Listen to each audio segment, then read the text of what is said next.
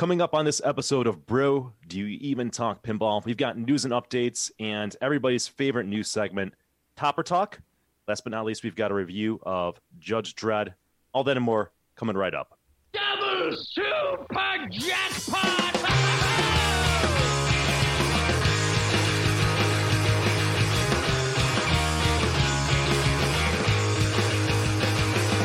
I need a ramp. I need a loop.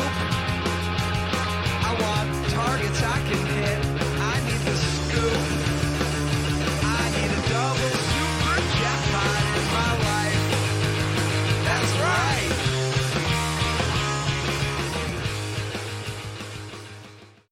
And now, the Hall & Oates of pinball podcasting, Nick Lane and Kevin Manny of Buffalo Pinball. Whoa, boom shakalaka! Evening. Good morning, everybody. Good afternoon, good evening. What's going on? It's Kevin over here and Nick over there. And we're coming at you with some more pinball talk. Nick, what's going on, man? Not much. Another pandemic day and another remote day.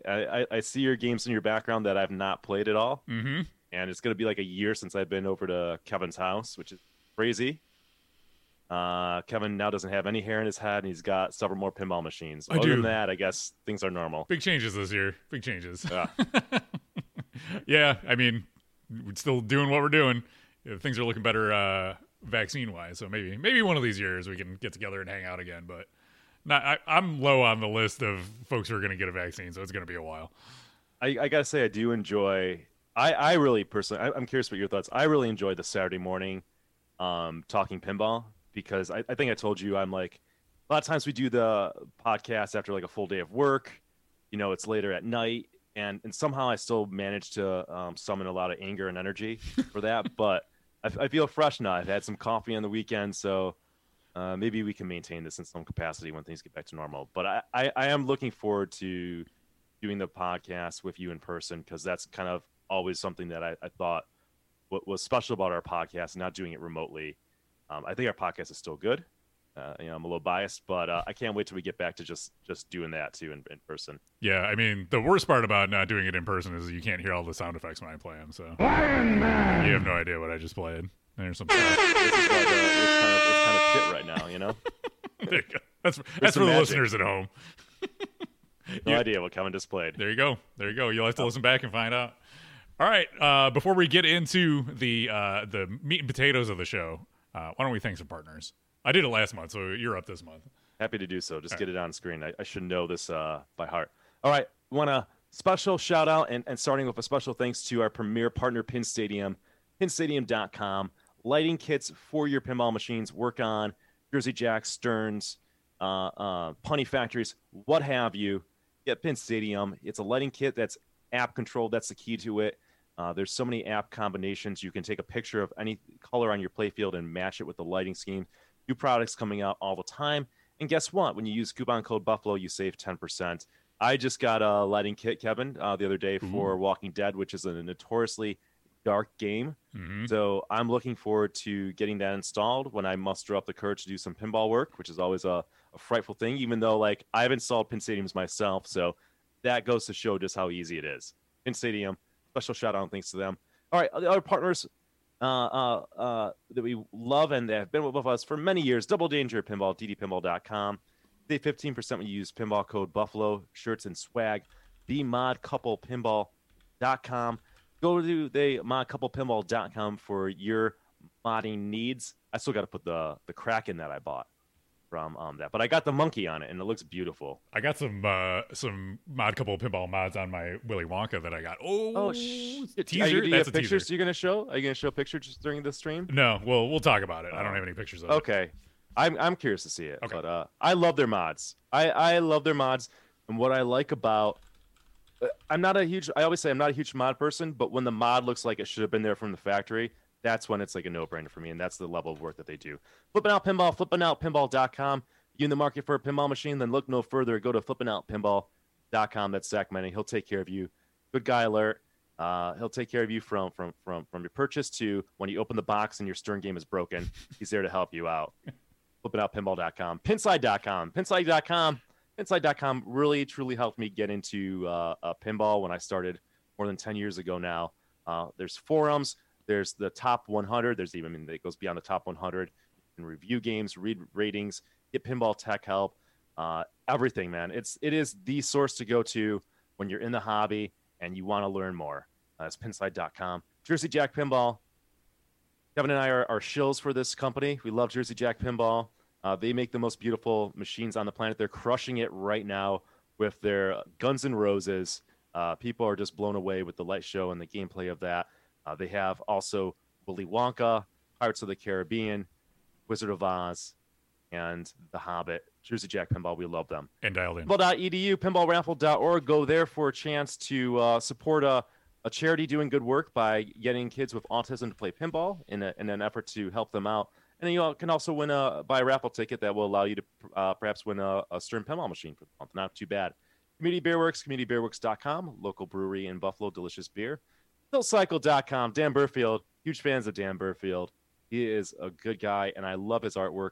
I just did a game room video. I should mention that in the updates. We could talk about that a little bit later, but I did a game room video that's on YouTube, and I always showcase and show off Dan Burfield's art piece that I have hanging up. Kevin's got his art.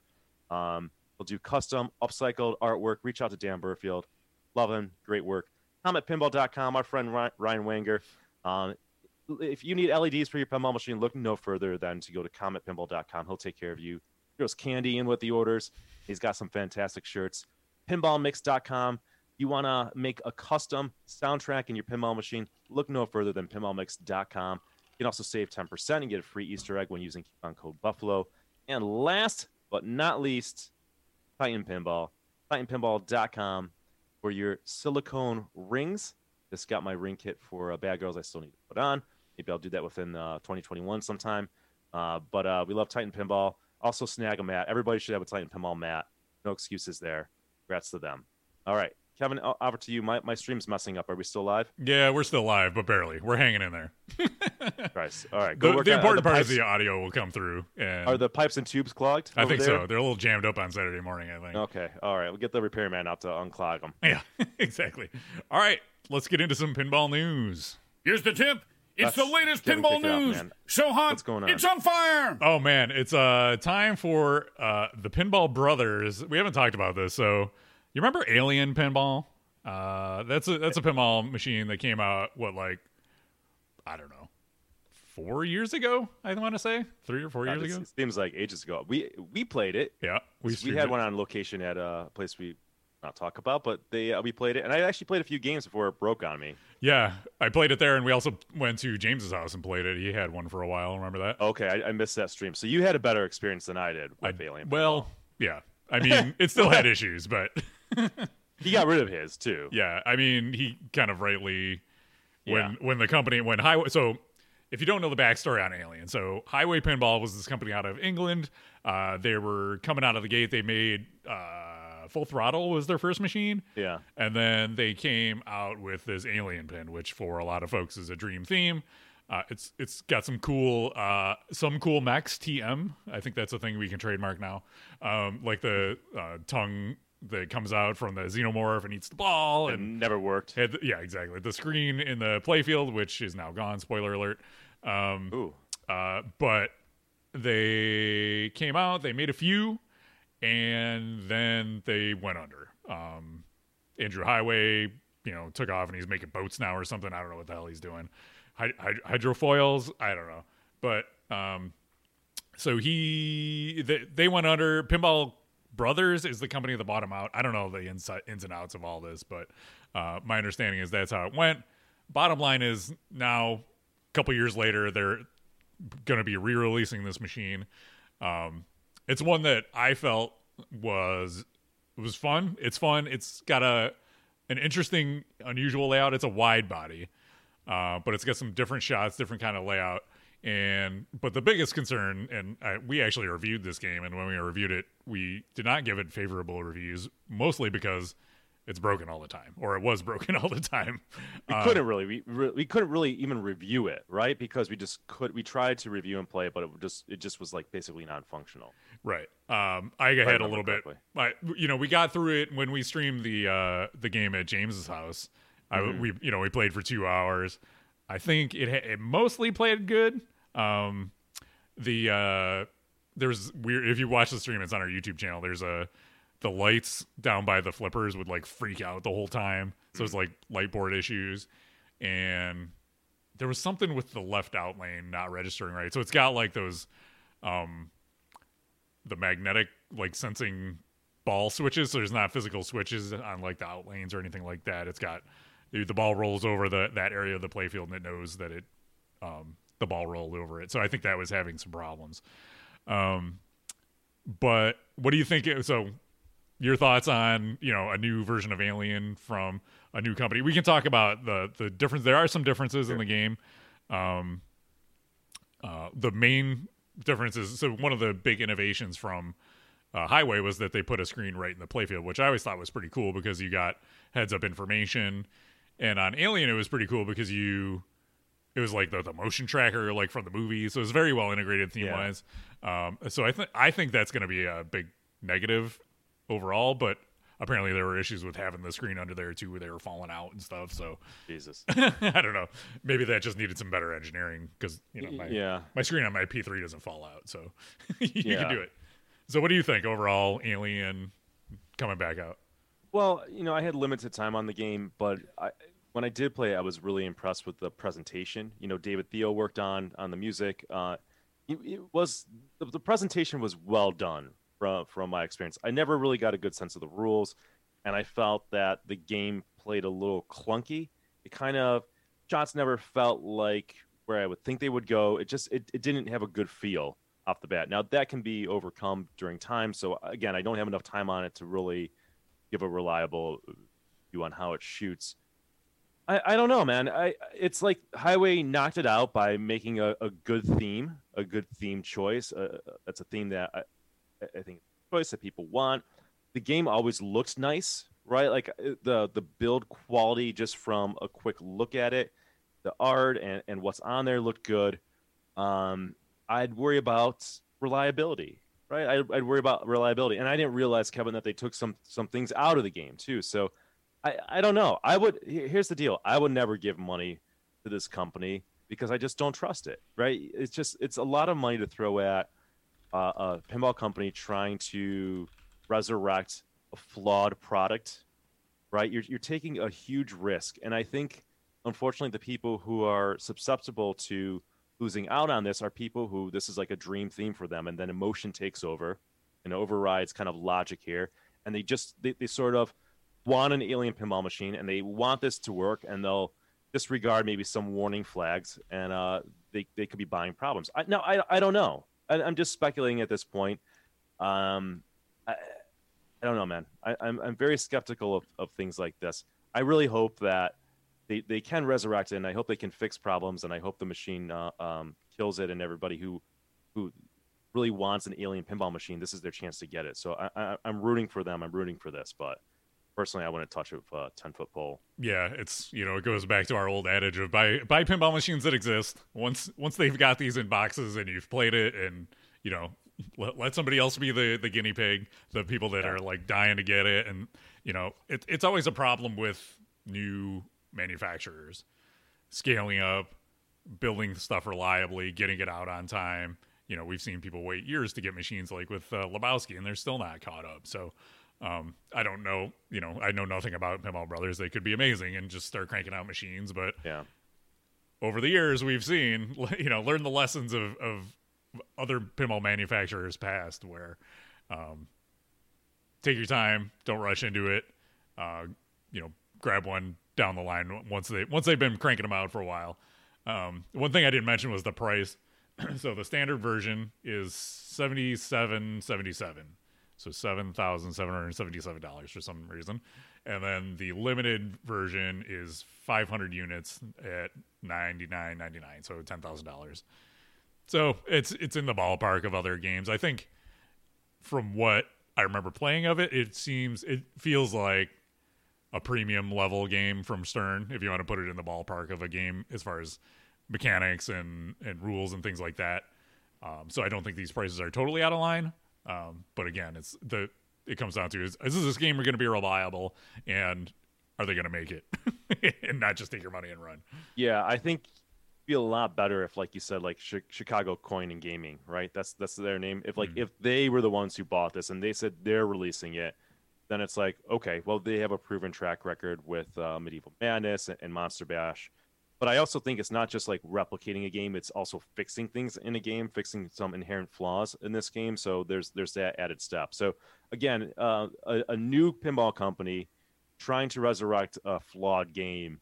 Those are two warning signs. So you heard it here. Buffalo Pinball just says exercise extreme caution on this. Yeah, I think they implemented some design changes too. I think there's a way to better feed the upper flipper so you can hit those upper shots better. They may have put a magnet in there or something. I'm just speculating, but I seem to recall seeing something like that in chat. If you guys know better, you can correct me. But so they did take into account some of the issues, the playfield design issues with the original, and refine that. So that's cool. I'm excited because again, it was a fun game. Theme integration was really cool.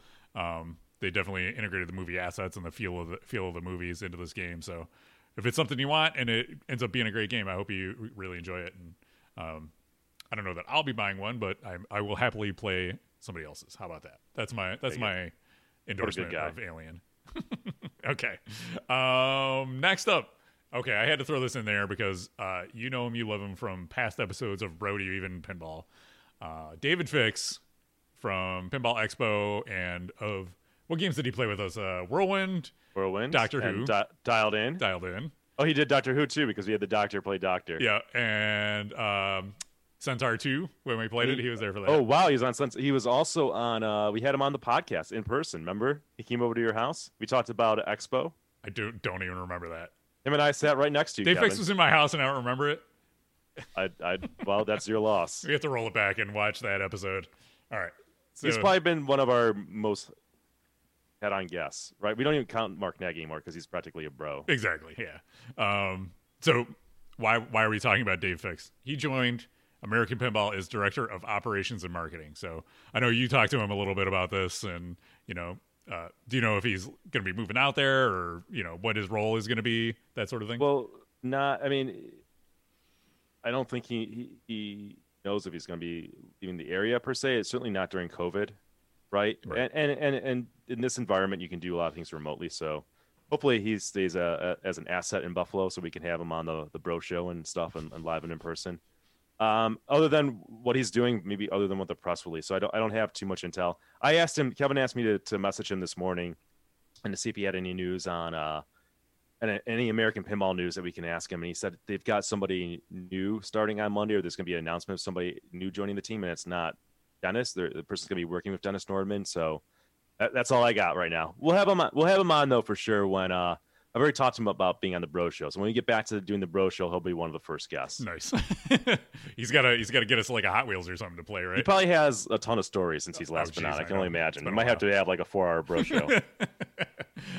So the other news from American Pinball, which you mentioned, was Dennis Nordman joined as their senior game designer. So I think that's huge for them. Sure. Joe Balser has been their designer on the first 3 games, and they've been, Joe is hit or miss in my book as far as playfield layouts, and Dennis Nordman tends to design more flowy games, which I think will resonate more with a wider swath of players. So I think less risky to do a flow game, right. Less interesting in my opinion, but safer bet. Right. And that's what you need when you're a new pinball company. You got to go with the safe bets, and then you can get a little riskier, I think. Agreed. And it's also good to have him on because I heard somewhere Dave said that Joe Balser had an interesting way of working with people. I think I read that on Twip this week in pinball. Dave was interviewed on that? Yeah, it was like a recap of a podcast. He did an interview on it, and he said something like that. Okay, I've heard about Joe Balser having an interesting work method too. Yes, me too. We can't really talk about. Not only from Dave, yeah, exactly. So that's a recurring theme throughout Joe's. But Joe got him off the ground. He designed their first 3 games, and now he's not there anymore. Very similar to the story that he had at JJP. So you designed a couple games and then he's out. So weird. You draw your own conclusions. But it's private. It is. Very private. Super private. So there you go. New stuff coming from American Pinball. I think having Dennis on board to work with newer designers, because they did say they were going to bring some younger folks in, or newer designers to work with Dennis on making new games. So it's not going to be all Dennis all the time. So that's good. All right. From the Multimorphic front, let's take you over here, and we'll go. That's not it. Over here. They launched a new mini game for the P3 called Shoot and Scoot, which I got wrong. Shoot, Scoot and Boogie. Yeah, You can't resist saying Shoot, Scoot and Boogie. I kept calling it Scoot and Shoot, but you can really scoot and shoot, or shoot and scoot in whatever order you prefer. That's the beauty of it, right? When you play the game. Yeah, exactly. So this is an add-on mini game for any P3 playfield. So no matter what module you have in the back of your game, you can play this on it. And it's cool because so this is a screenshot of the playfield, and you have either, like, this is the dungeon level where you're a knight in an armor running through the level, but there's cars where you drive through the jungle or the city, and you're trying to collect coins, and you collect coins by shooting the shots around the playfield. So you say you need to move all the way to the right to grab a coin. You shoot, like, either the far right orbit or a stand-up target on that side of the playfield. Will move your character on the screen over there so you can collect it. This is, like, if you want to practice your flipper control skills and your sharpshooting skills, this is a great way to do that. I believe it's $150 on the App Store for Multimorphic, which in pinball terms, that's a drop in the bucket, you know. That's like a tenth of a Stern Topper. Yeah, you can buy some, I don't know, like a action figure for your playfield, or you can get a whole new game, you know. Yeah. So Pretty good. pretty cool. It's fun. I did a stream on it when it came out. So there's a stream a couple weeks ago with I put the Cosmic Kart Racing playfield in, and I played Cosmic Kart, Ranger in the Ruins, this one, Scoot and Shoot, Rocks, and Barnyard. So 5 different games all on one playfield is pretty cool. Pretty fun as a streamer to be able to swap between games like that all in one night and keep things fresh and interesting. So highly recommend checking that out from Multimorphic. Also, there's one other thing here. So if you're looking to get a Multimorphic game, if you're in the market for a new pinball machine, and you're looking for something soon, Multimorphic is down to about a 4-week lead time on games. I know some of the other folks are further back in the queues. You got to wait a longer time to get your game. So if you're looking for a current game that's in production, Multimorphic, you can grab one in about a month. So that's not too bad. That's nice. It sounds like they're doing well then. Yeah, it's good to see the progress that they're having, and I think Heist. I can't say enough cool things about Heist. They had a code update for that, which added a new. So they did a lot of score balancing, but they also added a new incentive in. So when you run a heist and when you do one of the character modes at the end, there's a scoop that pops up, and if you hit that, it collects a thing called a MacGuffin. It's a little, like, token you can get. And if you collect that now, it adds to your bonus through the extent of the game. So think of it like Bats and Rats on Bram Stoker's Dracula. So ideally, you want to grab as many of those as you can early in the game, and you can really boost your score. So it's cool to see some more scoring strategy being built into the game like that too. Well, I think it's cool of you that you invested in one, because we do have a platform to really showcase games, and a thing like P3, a lot of people won't get the chance to experience, and I think it's something that you have got to experience in person. So good on you for doing that and doing a lot of streaming and sharing it. So we've got a lot of content on our YouTube channel that I encourage people listening to this podcast to check it out. I can't wait to play it. I know you speak highly of it, so I really admire what Jerry's doing with the P3 and just kind of taking pinball to the next level. It's awesome. So yeah, good on you, Kev. Good job. Yeah, it is. You're doing the Lord's work. It's great for us too, because, like, we get to show new stuff all the time, and I don't have to keep hauling games in and out all the time. So it's great for both of us, I think. Bookie just got his GNR LE, nice, and Chris is trolling about Led Zeppelin. Chris. All right. Let's talk about JJP a little bit. So they've been cranking out. So this is one other thing from Multimorphic before we move on. So they introduced new slingshot and side target artwork. So if you want to customize your pinball, the lower part of your pinball machine a little bit more, they do this a lot lets Nice. you pick and choose ways to customize the game. So you can swap out the art on the side. It's magnetic. You can change the apron art when you change your games in there. Now you can change art that goes along the sides above the side targets and the slingshots. So I have this on order. I'm getting it for Heist and Cosmic Cart. Looks really cool. I think it'll be a nice way to kind of customize your game a little bit more. Each kit is $40. So $10 of plastic. That's pretty reasonable in my book, especially again in pinball terms. You're talking good value there.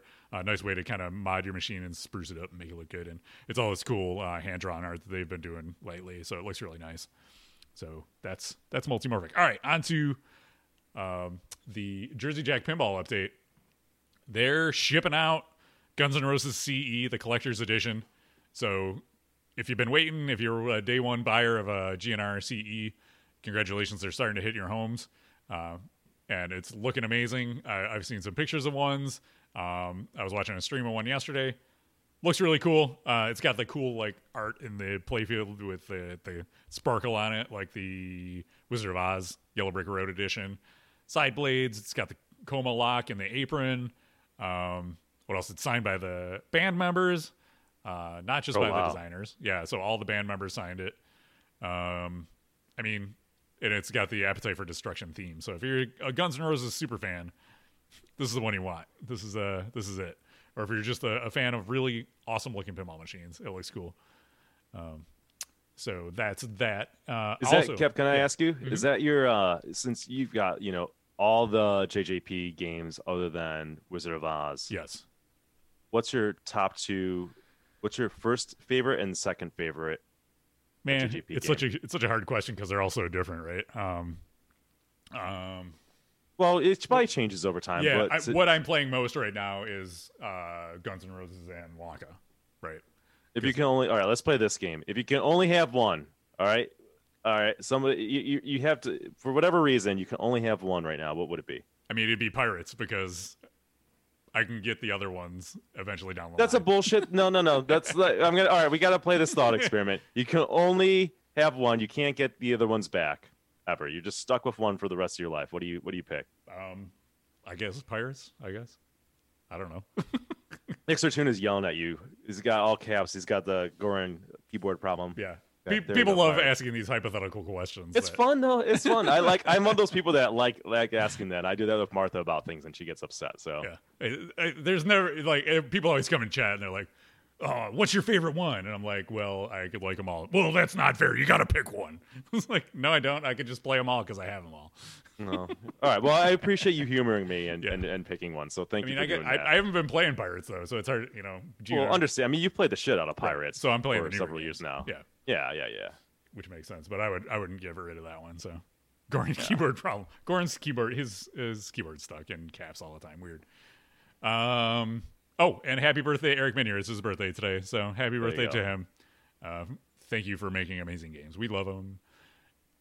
Okay, Stern update. I picked a great Stern update for everybody. They are increasing the price of Batman 66 and Elvira House of Horrors by $500 each. Interesting. Which is weird. Do they say why? I mean, I guess normally when there's a price increase, they don't say why, but The news release was pretty sparse from what I remember. Let me look it up. that's a weird thing. Elvira. And just those games too. I mean, those games already have. There's already a premium price on those games, which is odd, right? Like they're already like these. I don't know if they have a special term for these kind of games, but they're not their standard pricing for games. They're already paying a premium for these. All right, I have the official message from Stern here. Would you like to hear it? I guess I'll use your judgment. Price increase Batman. It's short. So Batman 66 and Elvira order now for these limited runs at the new Stern prices. So these are not games they have in hand. They are new runs of the games. Oh, so maybe it's an incentive to because they're trying to. They're using some of the line to do a new run and to buy parts. I guess that would make sense, right? Like they'd probably have to charge a premium because it's probably such a small run of them. Yeah. So here's what they say. Since we began production of Batman 66 in 2016 and Elvira in 2019, material and labor costs have increased. Cost increases affect these models more than our cornerstone games because of the smaller volume purchases and shorter production runs, which do not result in production efficiencies. Our manufacturing costs are further increased by the complexity of these games. Okay. That's fine. No, honestly, I like that they put that out there. Mm-hmm. Like, just give us. You don't have to give us a reason, but I think it helps give a reason to. And like that was my guess. It makes sense. I think, especially with the pandemic, there's a real struggle and challenge to get parts for production of anything.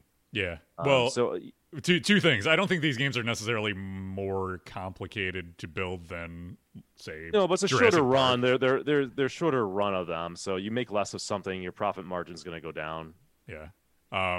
Pixel Picker makes a good point that I forgot about too. Is like people had orders in at the old price, and then they increased the price on them after they had their orders in, which is not cool. Well, Berg Bookie said Chinese tariffs, so tariffs went up too. I saw people talking about like the new video cards came out that were like $700, now they're $1,000. Oh, really? I don't know anything about that. Yeah, so that's also that's a problem too. There's a number of things going on. The other thing too is Skip had a Batman premium, and he had to sell it for less than he bought it for. Like nobody wanted it. So That's interesting. I wonder if the demand's there for Batman. Yeah. It might be there for Elvira, but I guess they'll find out. I don't know if they're doing like pre-order runs on this or what, but Well, the as Chrome Candy pointed out, you might. I'm sorry if I missed you saying this, Kevin. I was reading the chat. People who had already ordered at the old price, they weren't locked in. People went back and told them you still got to pay $500 more, which is messed up. yeah. I mean, they should have honored the price. Like, if you ordered it at the old price before CERN changed it, you still didn't get your game. You don't jack it up then. Like that's it. So that would leave a bad taste in my mouth. Imagine you ordered that game and you locked in the price, and then your distributor had to call you and say, actually, the CERN just changed the price to $500 more. Fuck that shit. I'd be like, cancel Seriously my order. though, like Yeah. what kind of extortion is that? That's BS. Yeah. So, oh, you really want it, huh? Oh, here, $500 It's more. that's when they do stuff like CERN's like notorious for just like making what I would say decisions that upset their customers. Like they should have honored if locked in. You change the price, then going forward, that's the new price. That's fine. That's understandable. Whatever. You do what you want, but like it's too bad. Who doesn't get upset when that happens? Yeah. Oh, you ordered an Xbox. Oh, now it's $250 more. Sorry. We didn't plan out the production well. Yeah. So DOS Reboot says he had a quote that got increased on Elvira House of Horrors. That sucks. Yeah. Well, you know who would take your money, Das Boot? Jersey Jack. Jersey Jack won't screw you over like that. Call them. Get a better game. If you're going to be paying those premium prices for Elvira House of Horrors or Batman, you might as well just get a Jersey Jack game. There you go. All right. So Scorbit. Let's talk a little bit about Scorbit. Nick was asking me about it the other day. He's like, what is this? What do you know about it? I was like, we could talk about it on the show. So here we are. We're going to talk about Scorbit. Thank you, Kevin. Let me pull up their website because there's a lot going on. I want to get to like the pricing, but Yeah, the prices seem crazy. Yeah, for basically it's what it is. So it started out as a way to capture scores on older pinball machines, particularly for streams and tournaments.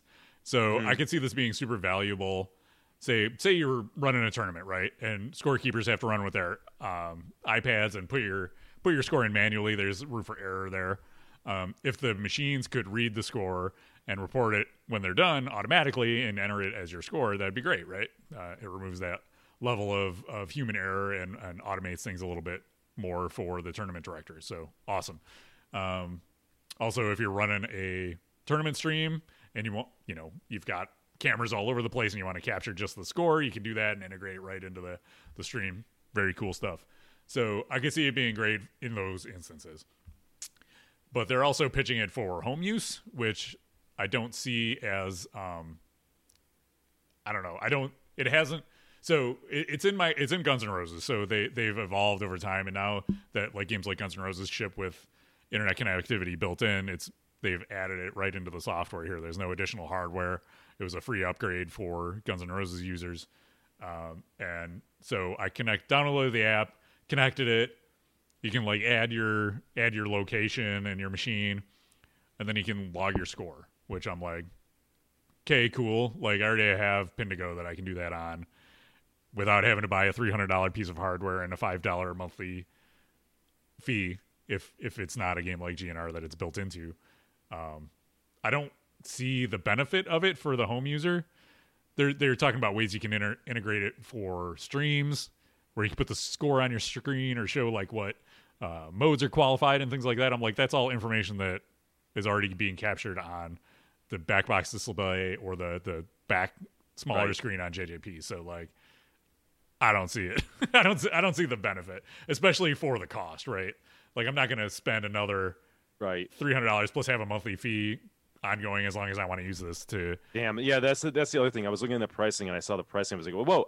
Like that initially, it's like, oh, this could potentially be cool. Then I looked at the pricing and then I looked at the monthly fee. I was just like, yeah, I see no practicality because they even have like features for like operators.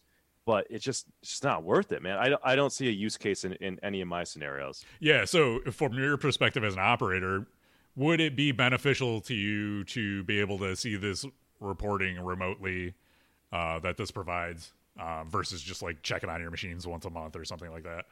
I'll answer this question in two parts. Is that a cool functionality? Sure, right?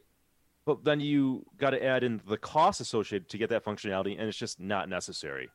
So if the cost was like nominal, then I'd say, yeah, great, let's see that. Does that really change the business or help me that much that I need to pay that and I get a return on my investment? I don't think so whatsoever. Yeah. So yeah, because the profit margins are so low in operating. Like you know, it's crazy that just don't want to spend that money as an operator. Like, yeah, that's what I was just gonna say. Like you're barely making money running pinball machines anyways. It's hard to justify additional costs on top of that. Correct. I mean, Goran, the cool idea, I give them credit, like for the ingenuity and what they're able to pull off, especially in the older games. Like tons of credit. I like what they're doing, but when I think of the cost benefit, it doesn't make sense in my mind, from my perspective. Yeah. So the price for one Scorbitron, that's the hardware, plus it's $299.99, so $300 plus $4 a month. Or $40 a year. Yeah. The cost goes down a little bit the more you go if you buy in quantity. So if you buy 2 to 10 games, it's $269 plus $7 a year, or $7 a month, $70 a year, just under that, and it goes. So the cheapest you can get it, if you buy for 26 plus games, it's $200 per unit plus $20 a month. So. I could see like Carl doing this at Indisc, for example. Sure. Or if Papa were still around and they wanted to do that and like take Pinburg production to the next level. But as we learned, they were barely making money or losing money as it was. So even the biggest events out there are going to find it hard to justify buying units like this and also paying a monthly fee on it.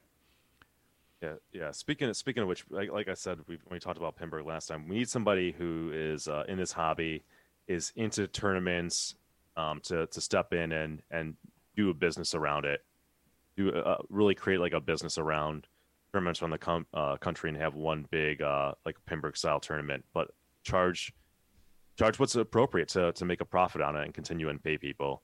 Because I've always said about Pinburg, you know, it's like, you know, $100 to get into Pinburg and then 100 replay. $200 is nothing for the experience that you get at Pinburg, you know, and $200 is nothing for people in this hobby, because people in this hobby have money.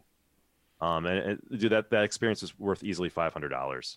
Yeah, for me, people would pay that, especially when you have the demand. Yeah, it would knock some people out. And there's some people I would never pay $500 for that, but there's more than enough people to do it and keep it going. So waiting for that person to show themselves. I'm not a millionaire who, if I had all the money and I didn't have to work, I would do that. I would find a way to make a business out of that.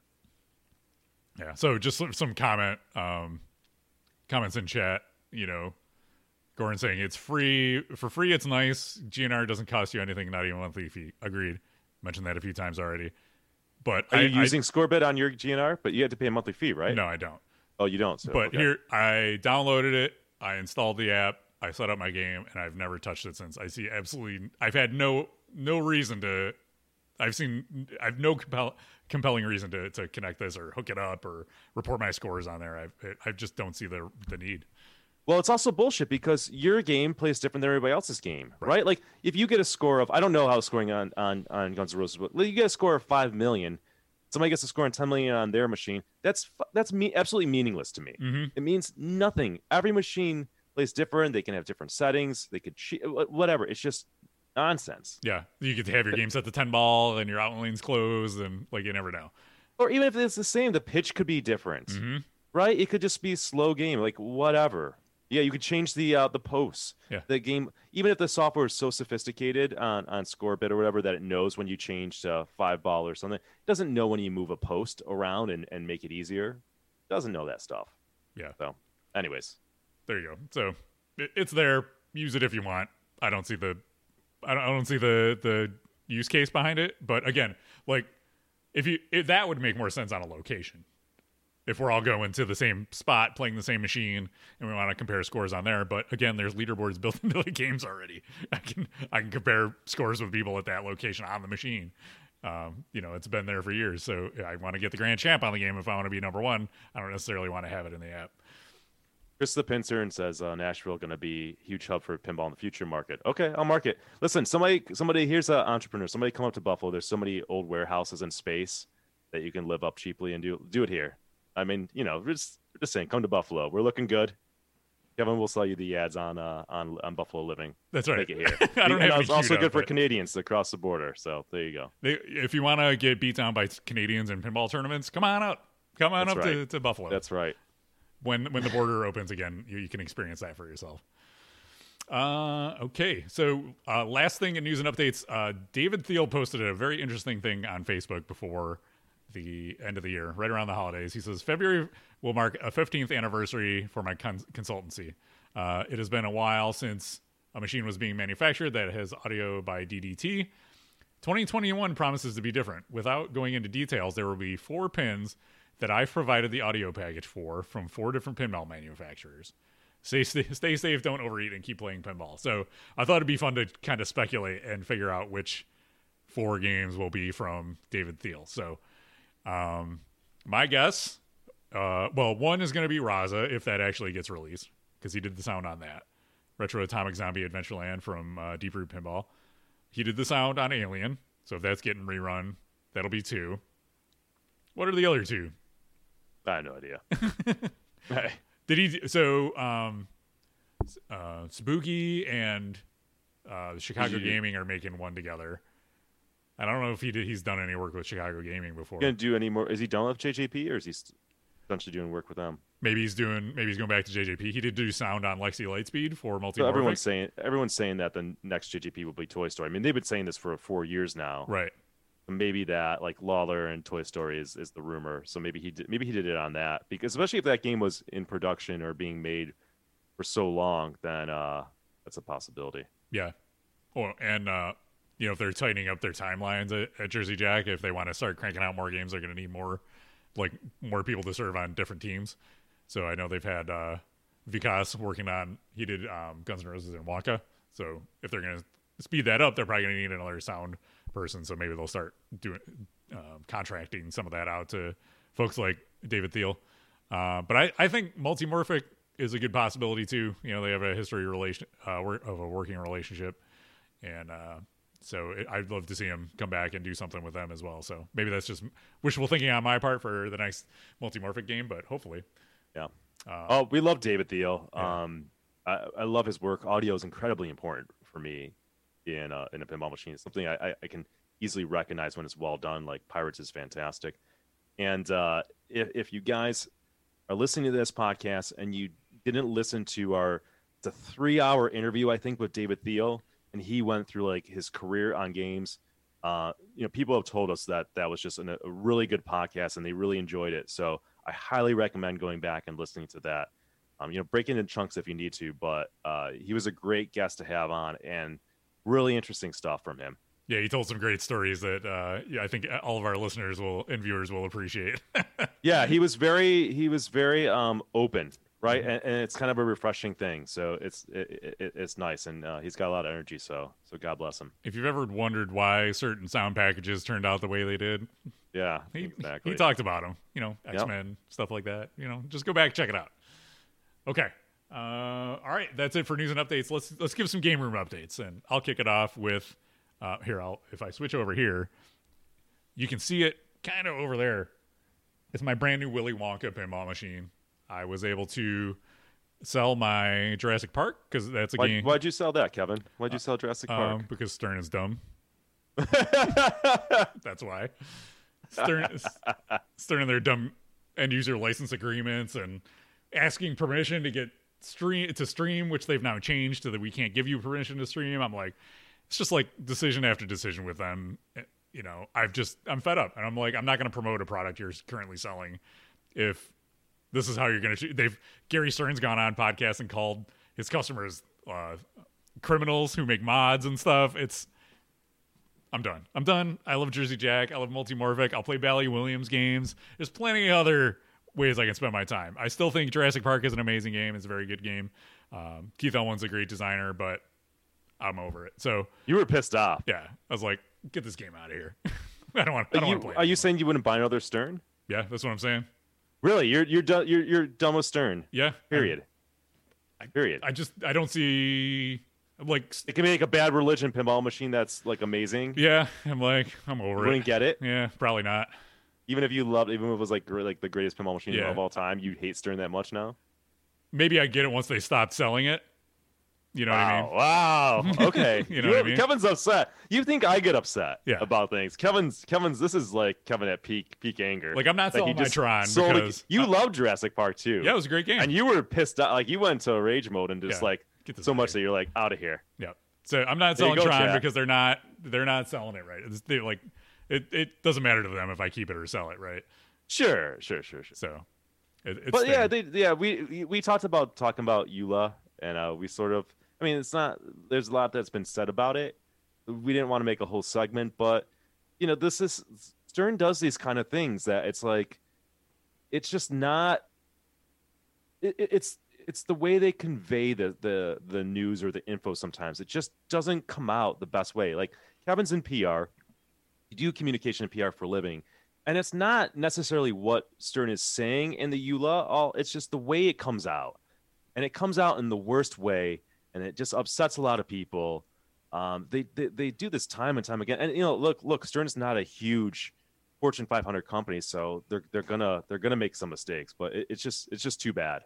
I think that they do themselves a disservice sometimes because they're not careful enough of how they communicate them. Right. You know, how many times have we heard that people have bought games after we've streamed them or, you know, reviewed them or whatever all the time? Well, So- all the time. I bought like a Walking Dead because of you, Nick. All the time. You Mm-hmm. know, because it's like one of my favorite games of all time. All the time people tell us that. Yeah. I know that we influence what people purchase. And I think you and I take that very seriously in terms of how we talk about games.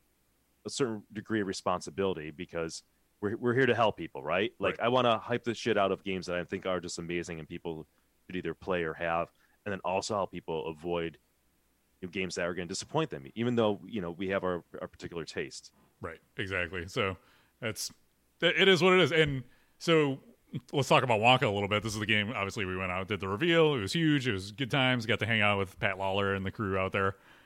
It didn't click with me when we streamed it. And like a lot of Jersey Jack games, you need to put time on it. And I say I really love the game. It's amazing. It's really well done.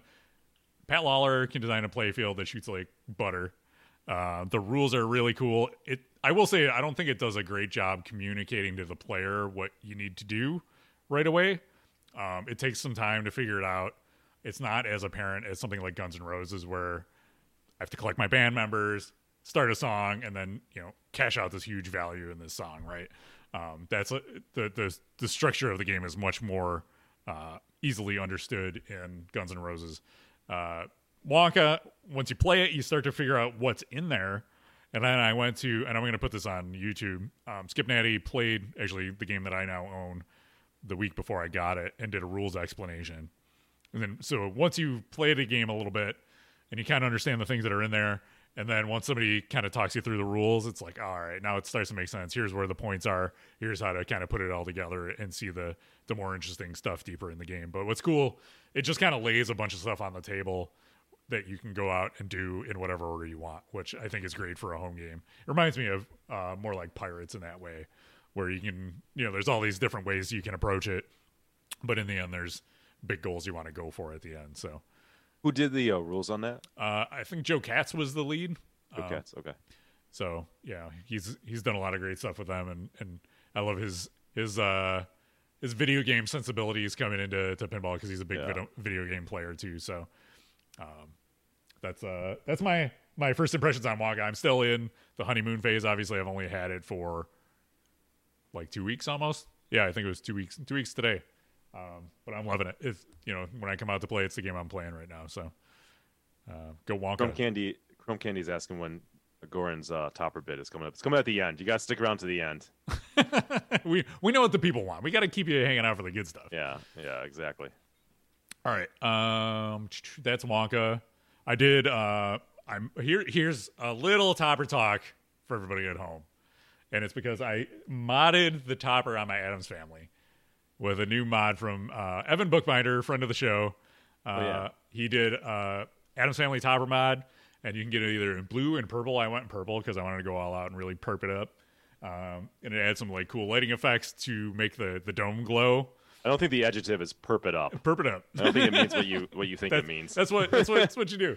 And some high intensity flashers for the back box stopper. So when you start the multi-ball, it goes crazy.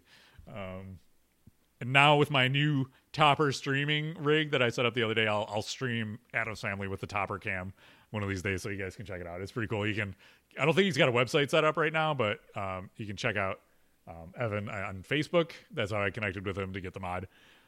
If you're interested, it's cool. Highly recommended if you want to bling out your Addams a little bit. And the other thing I did was, so you can see Big Buck Hunter behind me. I turned it on one day and it wasn't working, so that was sad. So I had to do some troubleshooting on it. It's got a standard VGA connection on it, so I brought a monitor down, hooked it up, wasn't getting any signal. It's got a standard Dell PC in it, so I pulled it out, reseated all the RAM and the hard drive connections, because when I got it, I upgraded some of that stuff. Plugged it back in, and it booted up, which was good. But I was getting some file system errors, so I had to reinstall the software from scratch. But thankfully, Big Buck is up and running. I can shoot virtual deer again in the pandemic.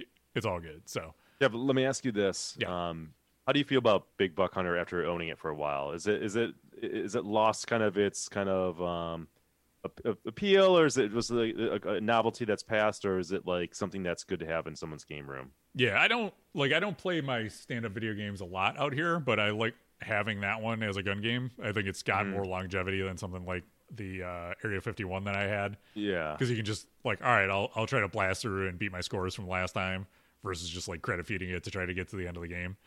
Okay. So I like it from that perspective. I also submitted it for there's this thing called Nintendo on Twitch, where this streamer called Goaty puts together a marathon and he wants to do weird games. So I submitted Big Buck Hunter as a game that I could play on stream for that. So hopefully we'll do some Big Buck Hunter for the masses on there. It'd be really cool. So still a fun game. Really, really have fun with it. But yeah, I don't play it all the time. But every time I play it, it's fun. It's more fun with somebody as player too, doing a little competitive action too. Yeah, Chrome Candy says BBH HD with the online features a lot of fun. Some of us on Pinslider competing with each other in a weekly tournament. That sounds cool.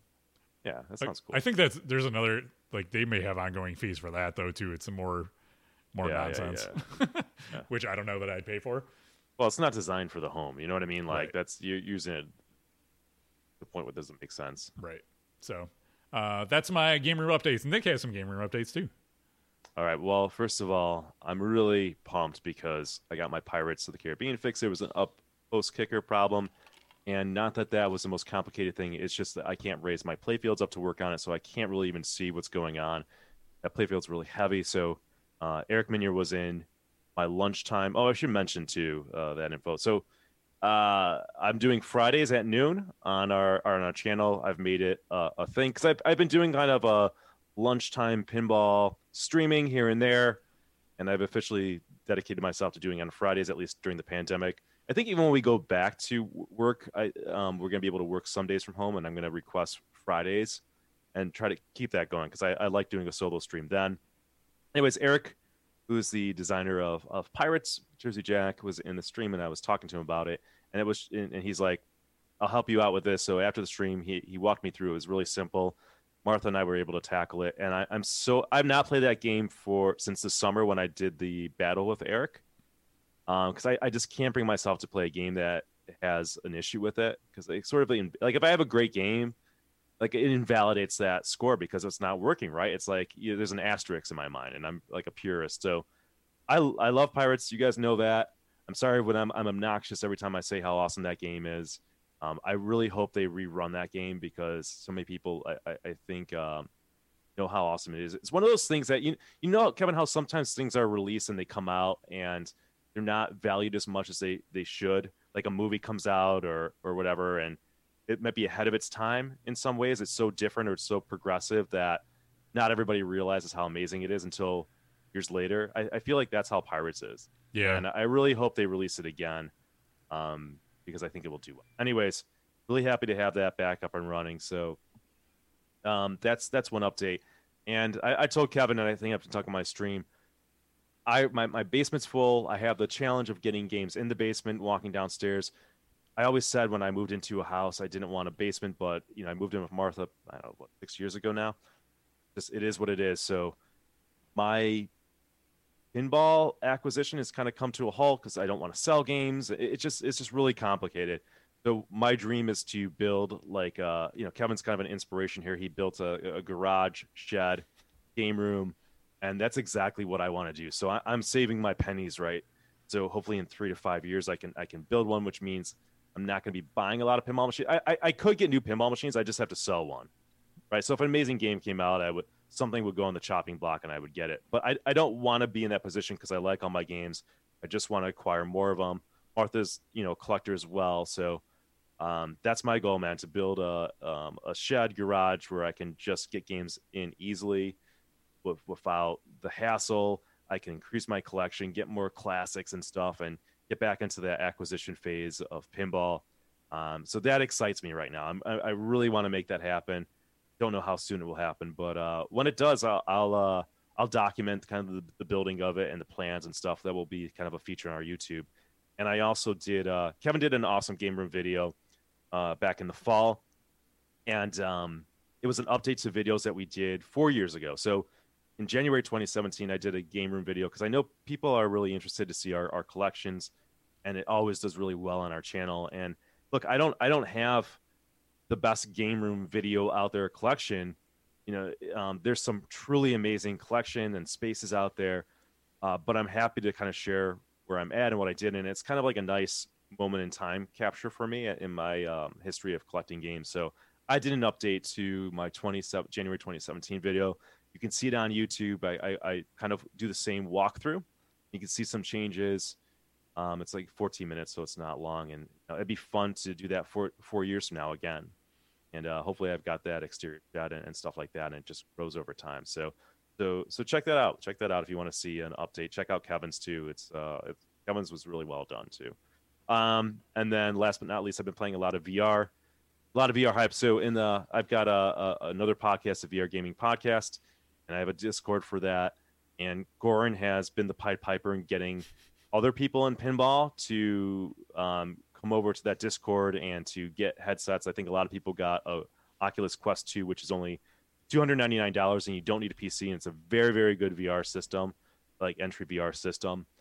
So we've got like in this Discord, there's a lot of people who are content creators in pinball happen to be in there. And if you want to invite, just message me at buffalopinball@gmail.com or vrgamingpodcast@gmail.com, and I'll send you a Discord link to get in there. But we've been having a lot of fun playing, of all things, like VR mini golf and VR poker. I've been streaming. You can see some streams of that. We've been doing mini golf tournaments every 2 weeks. We'll do one next week. If you want in on that, you can join us. There are these casual free tournaments.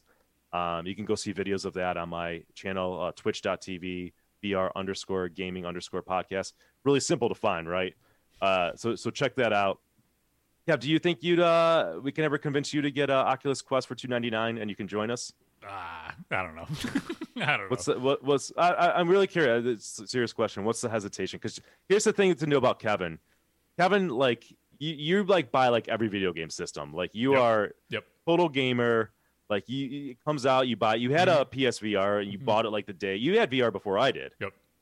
So what's the hesitation there? Well, now that I've had it, I either don't find myself playing it much, or when I do, I get sick or I get a headache, and I just don't feel like it's something I want to do. So right. I know you've said the more you play, the more you get over that, but I've played it a significant amount, and it still happens to me. So Here's my pitch and what I would say.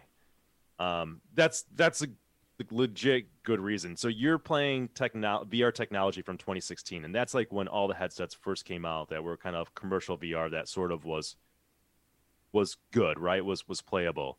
And like what I really respect about the PlayStation is that they came out with VR and they had a headset from the get-go, where Xbox didn't. They let me down there. Things have come, technology is developing really rapidly. Things have come a long way to like the Quest 2. I think the Quest 2 is a way easier experience. You can play it anywhere. You don't need to have cords and cables attached. The controllers are way better. And there's plenty of games that shouldn't give you motion sickness because you don't need to kind of do that movement. And that's what's giving you that motion sickness. So potential motion sickness. So I think you'd have I think it'd be a better experience. Here's what I would say to you. Ready? Here we go. Here's the kind of like here it is. This is to Kevin and everybody else on the fence. Order a Quest 2 from Amazon.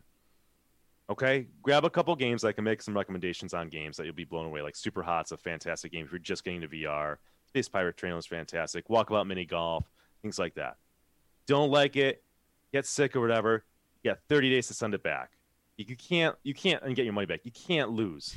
Even Oculus games that you buy, you can play them for 2 hours and then return them within that 2-hour window and get your money back, no questions asked. So if you don't like a game or it's garbage or it makes you sick, you turn it back. There's nothing to lose. Nothing to lose proposition. There you go. The only thing, as somebody pointed out with the Oculus Quest 2, there's a catch. You got to be on Facebook. Okay. You have to have your Facebook account linked to it. But, yep. I mean, most people are on Facebook, so you can live with that. The other reason is I have a PlayStation 5 that I'm playing all the time. We play Call of Duty every night. So my gaming time is pretty full right now. I also have we got the Series X for Christmas, so I've got enough to keep me busy. So I'm not lacking for stuff to do. But maybe someday down the line I'll get the bug again. But I'm not feeling very compelled to jump on and get another headset right now. I've either this is admirable or embarrassing. I've put in 600 hours into Hunt Showdown since August. That's a PC non-VR game, but I like switching it up and putting on the VR headset because there's no game that I can play multiplayer, and especially during the pandemic and connecting with people is important. There's nothing that gives you the experience of being able to like use motion controls and see other people in the game and to have more of a presence with them. But there you go. I did my pitch. Thank you. Kevin always humored me. He knows it's coming. I just want to play games with my friend in VR because I think you'll like it. Yeah. Martha, believe it or not, is getting an Oculus Quest on Tuesday. We're going to go pick it up from Best Buy. Can you stream that, please? Martha? Yeah. I've been streaming. So she'll play mini golf with us and she'll play poker. Those have been like the huge hits, believe it or not, in VR. I want the room cam of Martha like running into the walls and stuff though. Yeah, I probably won't have the room cam of that necessarily. That's what it's all about. And yeah, I remember her playing that cat game at my house on the PSVR and like crawling around on the floor and stuff. It's pretty good. Yeah, there you go. All right, so that's my game room updates. I actually had a couple things. Look at you! You fixed something too. I'm very proud of you, Nick. Martha helped me. Good job, Martha. Yeah. I know she's watching. She says she doesn't watch, but she's lurking because anytime Martha threw up in VR. What? Well, when I first had it like 3 years ago, she was doing here's some good Martha story. I think I told her before because she said she'll love that. She was doing Google Earth VR is really cool, by the way, if you haven't done that, because like you know how like Google Earth you can go anywhere and see like they've mapped out all of this stuff. You can even like fly over like your neighborhood. It's awesome. So some people get motion sick in VR and you can overcome it over time. But the trick is, as soon as you start feeling a little queasy, you need to immediately get out, right? Like, you need to immediately get out and you'll be fine. Martha's like, oh, I don't feel too great. I was like, get out. But she didn't. She was having such a good time in there. She spent another 5 or 10 minutes and then puked. So there you go. Learn from Martha. There's your sales pitch for VR, kids. All right. We have, I don't remember the last time we did a review. It may have been Jurassic Park or Mustang may have been the last one we did, but it's been a while. So let's play the review intro here, and then we'll get into our review of Judge Dredd from Bally. Let's go!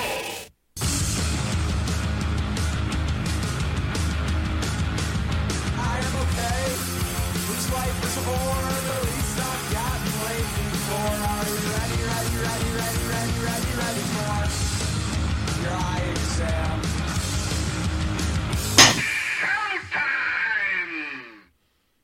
show time. It is Judge Dredd from Bally, released in 1993, designed by John Trudeau, total jerk. Art by Kevin O'Connor, software by Jeff Johnson, sound by Paul Heisch and Vince Pontarelli, and I didn't realize this till I looked it up. Call us by Tim Kitzrow. Wait, I got him. Where's my sound effects? Here we go. Kaboom! There you go. There's Tim Kitzrow.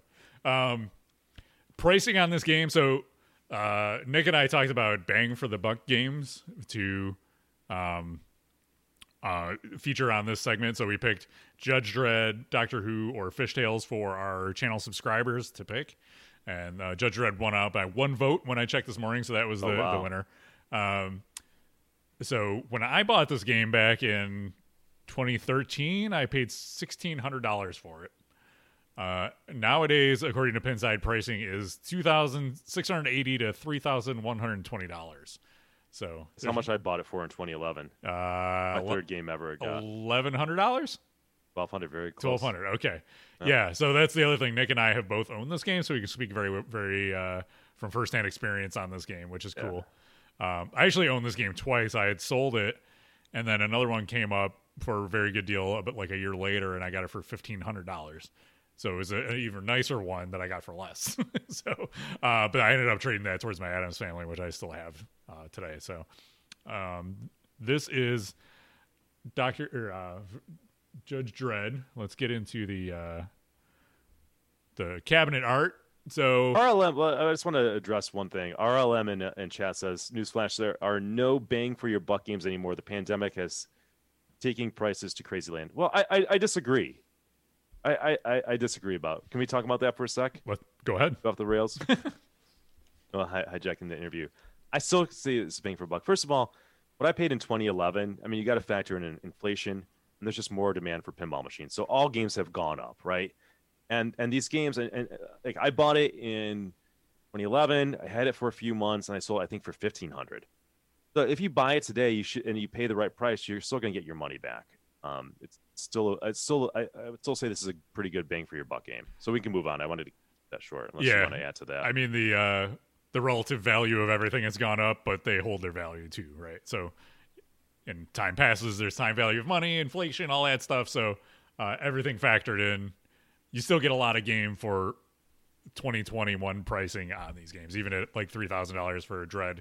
There's a mechs and gameplay in there that you're going to get a lot out of, even though it may not be on the same level as a brand new Stern or JJP game. All right, so let's get back into the picture. So the categories we're going to cover are art, sound, toys, display and lighting, gameplay, rules, and lastability, like we always do. So let's kick it off with art. Like I said, art by Kevin O'Connor. I think the art is very well done. So if you think of 90s and you think Judge Dredd, you might be thinking the Sylvester Stallone movie, but it's not based on that. It's based on the comics, which is always go with the comic version. Don't go with the movie version. And they did it right. The art is really well done. What's funny is I see like alternative art packages for this game, and I'm like, why? Because the art is really good. I mean, it's cool, but I would not replace the art on this. Unless, as you can see in this picture that I have up, the cabinet does tend to fade. So if the cabinet fades and you want to upgrade, because that's supposed to be red or orangey letters on the front of the game, and the red and orange fades out as a lot of these 90s Bally Williams games did. So, but the style and the execution of the art is very well done. We can look at it on the play field here too. Again, very cool, awesome comic art throughout this game. I think it's great. I do too. Really good art. I mean, you can't help but think of maybe Demo Man, because it also falls in the kind of price range when it came out, and also Sylvester Stallone, and Demo Man was based on that movie. Demo Man does not have great art. It's very basic. It's like Terminator 2-esque, the way they approach this art, but the art on this is fantastic. And I believe when this game was released, the flyer or the game came with like a comic book too. Yeah, the promo flyer of it is comic. It's a fold-out comic book spread, which is cool. Yeah, I don't love the side art of the cabinet. It's a little plain as Judge Dredd on his motorcycle, but the playfield art and the backlash / translite, really good. Yeah, I think I have an up close here of the translate. Well, it's not a low quality, not a very high quality one, but there it is. Yeah, someone said, Hot Shower Boy said the newer Judge Dredd movie is good and much more loyal to the original comic style. Yeah, that's by the way, if you've not seen the new Judge Dredd movie, which new is now 2012, one of my favorite movies of all time. Super well done. All right, I apologize for showing the topper already and getting everybody excited, but we'll get to that later. By everybody, yeah, I think you know who I'm talking about. Yeah. So sound. We have sound by Paul Heitch, Vince Ponarelli. It's by Tim Kitzrow.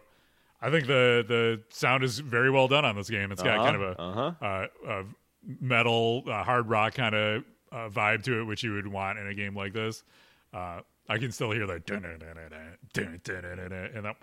and all the little sound effects are very well done. Really good. Call outs are really good. I think of the 5 years for flatulence and all that stuff that are in the game. Yeah. And the at the end of the game with the granny with the shotgun. I don't know, there's just so many cool, fun. It's even though it's like a serious-ish theme, it's still fun and funny. I don't know. Music sound is great to me. What do you think? I think it's fantastic, especially when you look in the time period that was made, right? You got to judge it within that. Really well done, really good music. Like Kevin said, I can hear it in my head. It's just really like wailing 90s, like like we always kind of imitate the music when we're playing, and we love it. Yeah. The good humor. There's multiple like announcers in the game, like multiple like voices. What is Tim Kitzrow doing? Do you know? I don't know. There are some. I didn't realize he was in there. I didn't either. There's a female voiceover artist in here too, and she didn't get the call. Yeah, I forgot. She plays I forgot what that character's called, but she's got a funny name that I can't remember. Yeah, the character's also in the newer Judge Dredd movie, so it's part. I never read the comics. I don't know too much about Judge Dredd lore, but yeah, she's in it. Yeah, so great sound. Toys, everybody's favorite category in the YouTube comments is to talk about the toys. So let's talk about toys in Judge Dredd. It's got some cool ones. You want some toys? This is a game with toys. It's got the crane on the far left there. You can see it in the back that feeds balls from the Dead World, which is the big spinning planet. We should note that there are two versions of the Dead World. A lot of times people will talk about the Dead World mod on this game, which takes a standard version, which it doesn't hold the balls. It just it will stage one for the final one that you lock. But the original design was that you would feed the balls up the left ramp. They would divert onto this Dead World planet, and they would spin around and hover. So really cool. I put it on my game right before the timing was bad, man. I put the mod on right before I sold it, so I never really got to enjoy it that much. But it's a cool mod. Yeah, there's an up close version. This has the mod version on it. So the mod version has holes to hold the balls. The final version has kind of slots there where the ball will fall out. So yeah, the interesting thing is like this was the mod version what was supposed to be originally in the game, and it got cut I think for reliability issues. But you don't have to do it once you install the mod. You don't have to change the software at all because it's still it's baked into the software to work that way. Yeah, I think you need the 1.0 software. So if you have later software, it's not in there. Okay, so I didn't have to change it. It just worked. I just installed the mod, and it wasn't. I don't think it was too hard. To put the mod in. But it's very, very common to see this, especially with collectors. They'll put this in. But I think there's potential issues for hangups on location that they did away with that for. So, but in a home collection, definitely I would recommend adding the Dead World mod. It's cool as heck. It does slow the game down a little bit because when you don't have the mod in, it does virtual locks for 1 and 2. Yep. And then it will take ball 3 and divert it over and then feed it to the crane. But when you have it in, then it feeds ball 1, it goes onto the Dead World, it locks it, and then you go back into play. So very cool. Awesome toys. I think that is basically the extent of the toys. You've got other features in it, like the sniper tower, which is an up kicker on the right side that feeds. I don't remember. Does that feed 1 ramp or 2? I can't remember. I can't remember either, Kev. It's been a while. I think just 1. Yeah. Okay. Yeah. There's a lot of wire forms on this. It feeds that one upper wire form that feeds to the left, I believe, and the other. I'm trying to remember how everything feeds, but yeah. So, but the Dead World is your main toy. Very cool. Up there with some of the better toys in pinball, I would say, especially with the mod. You need the mod. I would say the toy is sort of unremarkable without the mod, though. Like, I was surprised to hear you say like it's got a lot of toys, or if you love toys, or it's one of the better toys, because it's sort of okay without the mod. It's nothing special, but when then you put the mod in, that's when it shines. Yeah, I guess that's what I'm thinking of. That combined with the crane that takes them off there, it's a pretty cool combo of interactivity with a physical ball lock. That's the kind of like wow moments you look for in a pinball toy, right? It's doing Highly something cool. recommend the mod. Highly recommend the mod. I think there's some futzing around getting like the Optos to align. I think that's the hard part with it. And it can go out of alignment, but if you got it in a home environment, then it's great. I wouldn't put the mod in and then put it out on location. I think you're asking for trouble. Yeah, I agree. Display and lighting. Why don't you kick it off for display and lighting? I'm better at talking about display. I think the DMD is really good. I think there's good humor in this game in terms of what the DMD does. The lighting, I don't remember too much about it, so I think it's going to be on par with a Bally Williams game from 1993, right? It is exactly what you would expect from that era. But the DMD is well done, I think. Yeah, the DMD, and especially this is one of the ones when I think about a color DMD, I think this game just really shines when you put the color in there, because it brings that comic hand-drawn style of the dots and really brings it to life. I remember when we streamed it at John's house, he had the color DMD in there, and it just looked amazing compared to the orange grossness that I was so used to. Actually, you know what I would say, Kevin, about the lighting, now that I think about this and remember? I mean, this is going, back, it's like 10 years ago when I owned it. Yeah. It's a really dark game, actually. And the lighting, this is a game where you're going to want to put good LEDs in it. It's too dark. Yeah. You might want to add spotlights to it. I think this might be a no-brainer for needing a Pin Stadium kit. Yeah. It's just way too dark with stock lighting, especially incandescents. And I don't even think LEDs alone, because there's just areas where they probably should have had lights and they don't. So it's a really dark game. I'd say the lighting is poor on this because of that. You're going to have to mod it and make it better. Yeah, I agree. I remember, so when I owned it, it was pre-Pin Stadium time, and I had gotten a light strip to go under the back box to light up the back half of the game, because that's where it gets really dark, because there's so many mechs that are all stacked up, and that even if there are lights in the back, and there are a few, that it can only light up so much of that. So anything you can do, spotlights, Pin Stadiums, LED strips, trough lighting, stuff like that to really make it pop. Yeah, that's where you're going to spend a lot of time. So you're going to get this game. If you get it stock, you should definitely invest some time into doing some mods on it. Mm-hmm. Those are the ones you want to focus. Start with lighting first, then do the Dead World. The other lighting moment I remember is it's got the blue and red flashers on the ramps when you get into that's mode. good. Really cool. Oh, that's a cool mode. I know we haven't gotten to rules yet, but there's a lot of modes in this game, and I like the modes. The modes are cool. It shows out the DMD, it shows out the humor. But that mode, before you forget, you gotta it shows a car kind of moving, a car chase moving back and forth, and you're shooting missiles at it. And you shoot a missile, if you can time the ramp when the car's on the right side, it will shoot a missile and hit the car. That's what you're trying to do. So that's for 1993, that is an inventive mode. I think the game is kind of well thought out in terms of the integration, the humor. I really like it. I really like how they did that. Yeah, and so it does have some cool light show moments in it, even if you don't necessarily have the best lights in it. Those pop even with regular incandescent flashers. So very cool. So that leads us into gameplay. Why don't you take us into gameplay, Nick? So the shots. This is a wide body game, and the shots are pretty good. The shot layout is good in there. There's some flow for sure. It's a flowy game. My biggest problem with this game is this is the era where Bally Williams doing wide bodies. It seems like that's what they were releasing for a couple of years. And I always thought that this game didn't need to be a wide body. The wide body made it feel more clunky, even though it's a flow type of game. It's not as smooth as it can and should be. I think that there's no justification on that game where it needed to be a wide body. If this was a standard body game, I think it would have been much better. I think it would have been a faster game. And while I like the gameplay, I think it's good. That's certainly not necessarily a weak point. It would have been so much better if it was a standard body game. Yeah. So You wouldn't be able to cram as much in as you did with a wide body. The amount of space the wide body gives you, like you've got that huge planet in there. You've got a bunch of shots there's like the upper flipper. If you've played Willy Wonka, it's got a similar layout for the upper flipper that feeds a few shots up at the top.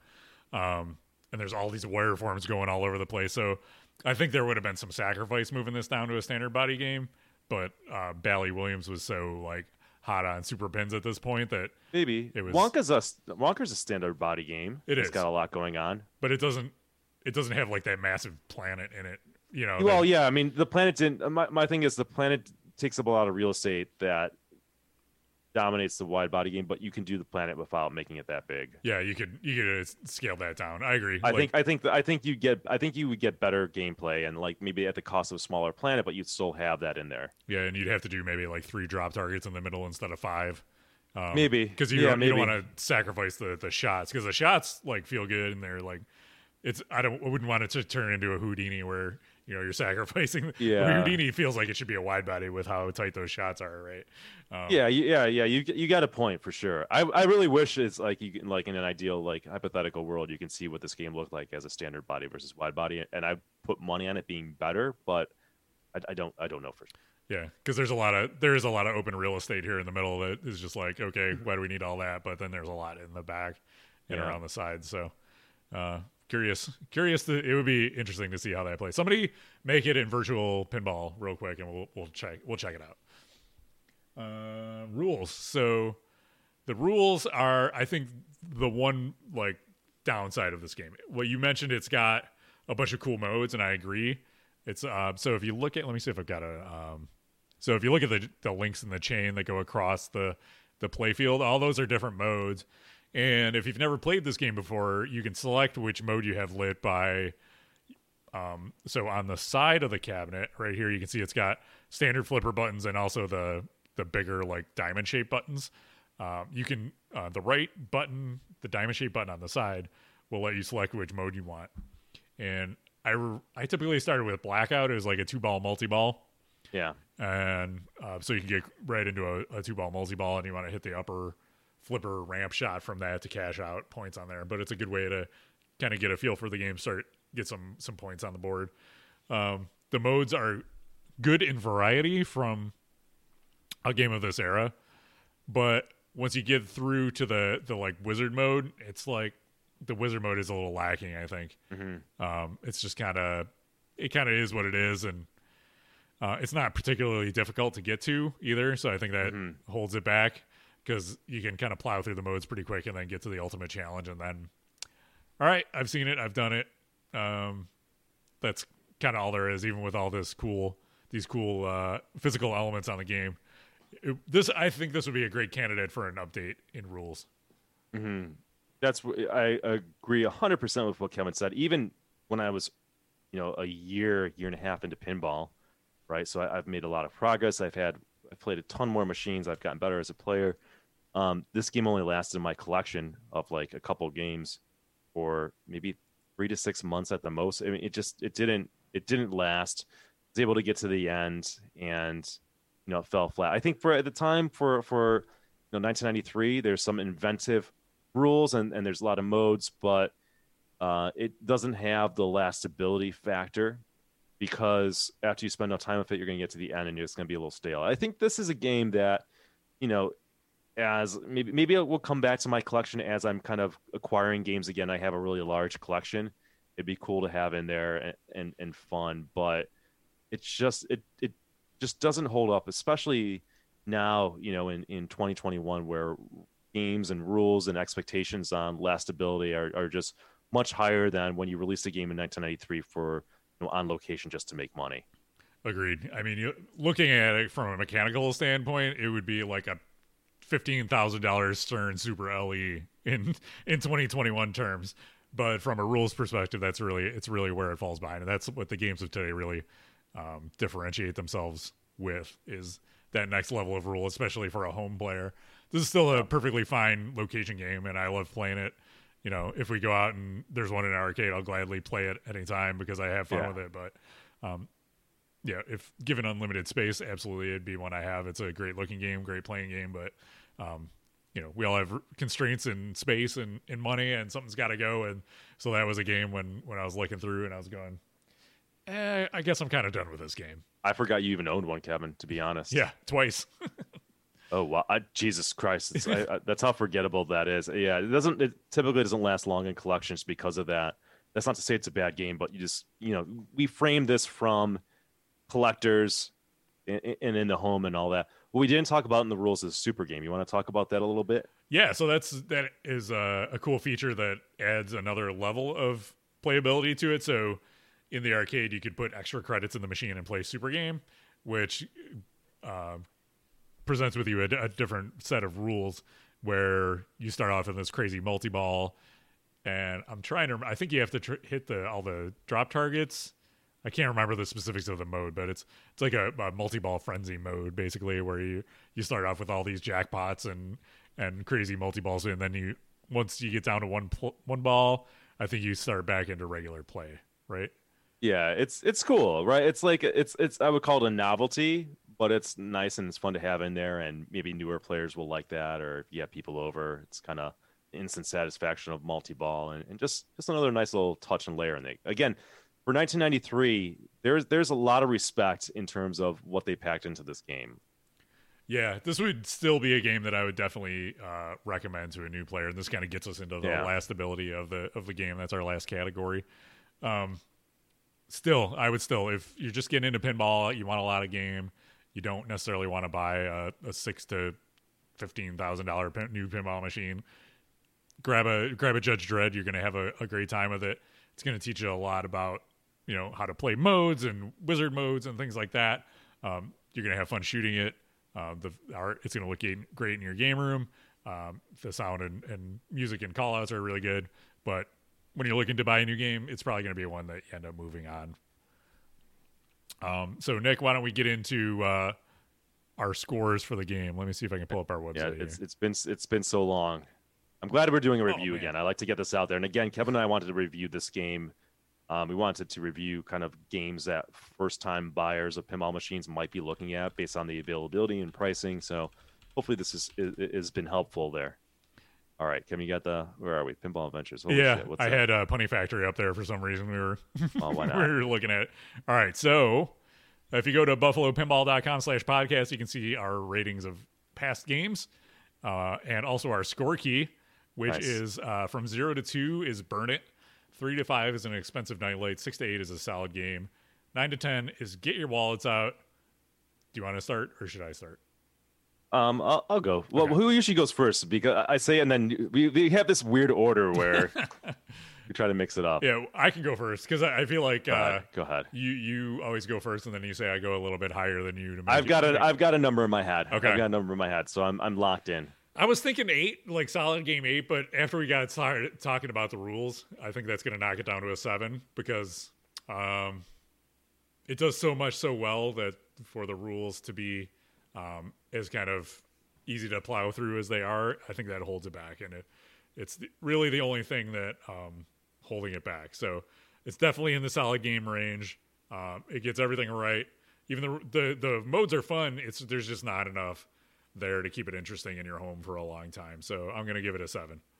I'm 100% with you on that, Kevin. And at the end of the day, last ability is probably the most important category when we're talking about doing reviews of pinball machines, because again, we're talking from the perspective of potentially buying and recommending somebody spend money on a pinball machine. And look, you don't want to buy a pinball machine that you're going to get bored with in a few months. You can, that's fine. It depends on what you're looking for and how easy it is to move things around. But you just got to recognize where a Judge Dredd might play in your collection. New player, this might be higher and a great recommendation for a new player, especially the pricing. But I'm going to go 7. It does a lot of things right, a lot of respect for this game. I'm happy I own it. I'm happy I spent time with it. But it didn't last long, and I doubt I'll ever have one again, or what the circumstances are. But a good amount of respect because it does a lot of things right.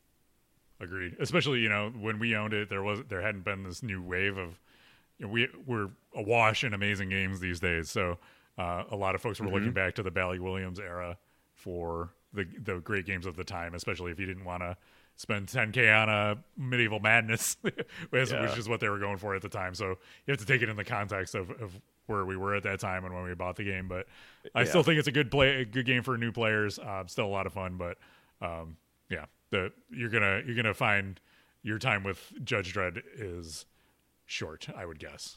Yep. All right. So we'll wrap it up. But if you're here for Topper Talk, don't go anywhere. It's coming up. It's gonna wrap up. We're gonna end it on Topper Talk, and that's gonna be the show. So this is I think the way we're gonna do Topper Talk. So we're gonna close it out, and then Goran's gonna have the last word, as he usually does, in all caps. That's and super accurate, Kevin. Super appropriate with the @ symbol all over the place. Yeah. So Yeah. All right, don't forget you can follow us on social media: Facebook, Twitter, Instagram. Check out our YouTube channel for past shows. Subscribe to the podcast. So I've had a few folks say, hey, did your podcast disappear? It hasn't disappeared. We had to switch hosts a couple months ago. And in any time you switch podcast hosts, inevitably you're going to lose some folks who are either directly subscribed to your RSS feed or I had trouble updating it on a few platforms. So check it out. We're on anchor.fm now. If you want to subscribe to us there, or you can find us on iTunes and Spotify and a few other places, but they're all at buffalopinball.com/podcast. Email us at talkpinball@gmail.com if you got feedback, questions, comments on past shows, anything you want to tell us about right there. Follow and subscribe to us on Twitch. If you want to support the show, you can do it over there. $5 a month to subscribe, or you can use your Amazon Prime account to subscribe at no extra charge. You can send us some cash money on PayPal. Nick's got a buffalopinball@gmail.com set up on PayPal if you want to support us that way. Or you can review us on your podcast platform of choice. Tell a friend, share the podcast, tell them you enjoy what we do, and that's us.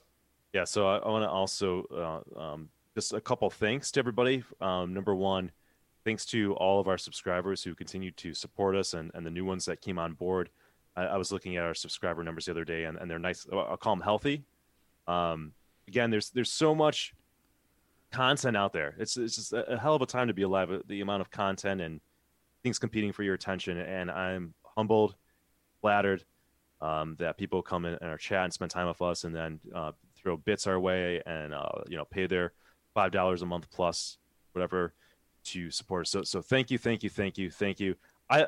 This is we're coming up, Kevin, on our 6th year of doing this podcast. We started in February. 5th year. We started in February 2016.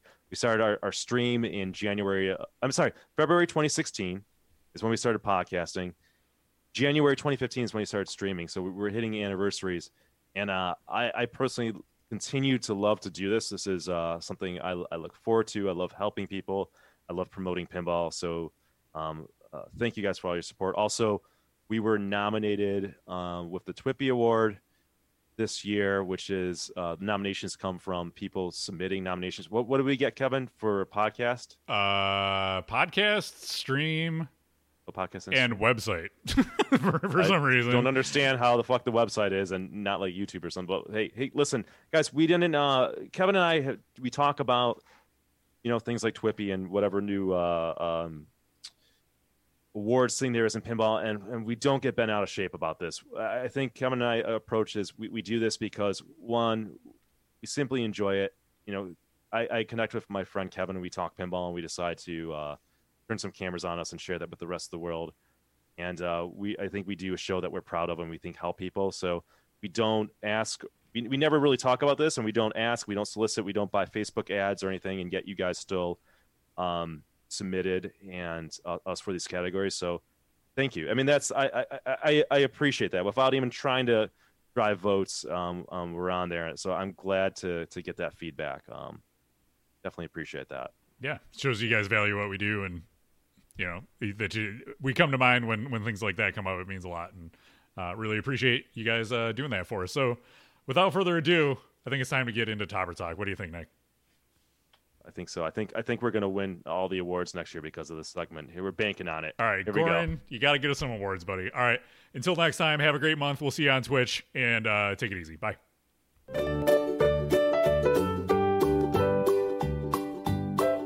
It's Topper Talk with Goran right now. Let's all have some fun. This is about plastic on top of your pin. Go and buy one now. There's a topper here and a topper there. Here a topper, there a topper, everywhere a topper. It's critical to the gameplay experience. You must buy one now. It's your monthly fill of toppers right now. Topper Talk with Goran. Hello and welcome to another episode of Topper Talk with Goran, the part of the podcast where Kevin and Nick give me about 3 to 5 minutes to talk about everything happening in the very active and profitable Topper community. Now today we'll be talking about 2 different toppers, but both available for the Willy Wonka pinball machine from Jersey Jack Pinball. The first topper that we'll be talking about is the topper that was available for purchase for anyone with a Willy Wonka pinball machine, and that is the Wonkatania topper that I have right here. It's a very nice topper. It's not interactive with the game, but it features Gene Wilder as Willy Wonka in front of his boat, the Wonkatania, with the Oompa Loompas rowing the boat, and then the chocolate waterfall in the background. It's an iconic scene from the movie. And although it's not interactive, it is very nice to look at when you're not playing or the game is on. You have these nice LEDs that cycle down, giving a waterfall type effect. It's not a, the type of effect that you would see on Whitewater, but it is a very nice effect. I do wish it was interactive, but that's okay. It's very well built. It's a very thick piece of multi-plastic. I'll put in some photos. There's a nice metal backing as well. It's just a very well and nice, well-constructed topper. It was not included with the game, but that's okay. And it was, I believe, $300, but they've also had it on sale for $250, I believe, around Father's Day time. You really can't beat that.